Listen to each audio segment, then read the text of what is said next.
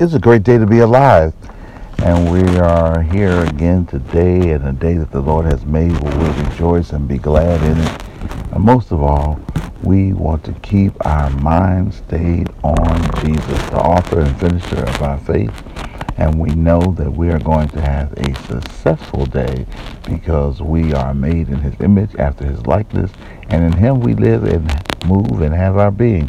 Listen, I just wanted to share with you today that life is filled with many challenges and life is filled with many obstacles, but you have the victory in Christ Jesus. You can handle anything that's coming about. Let your obstacles become stepping stones and go to the next level.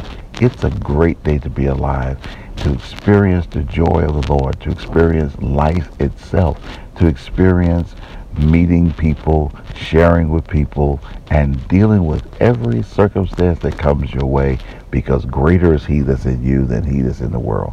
Listen, enjoy life.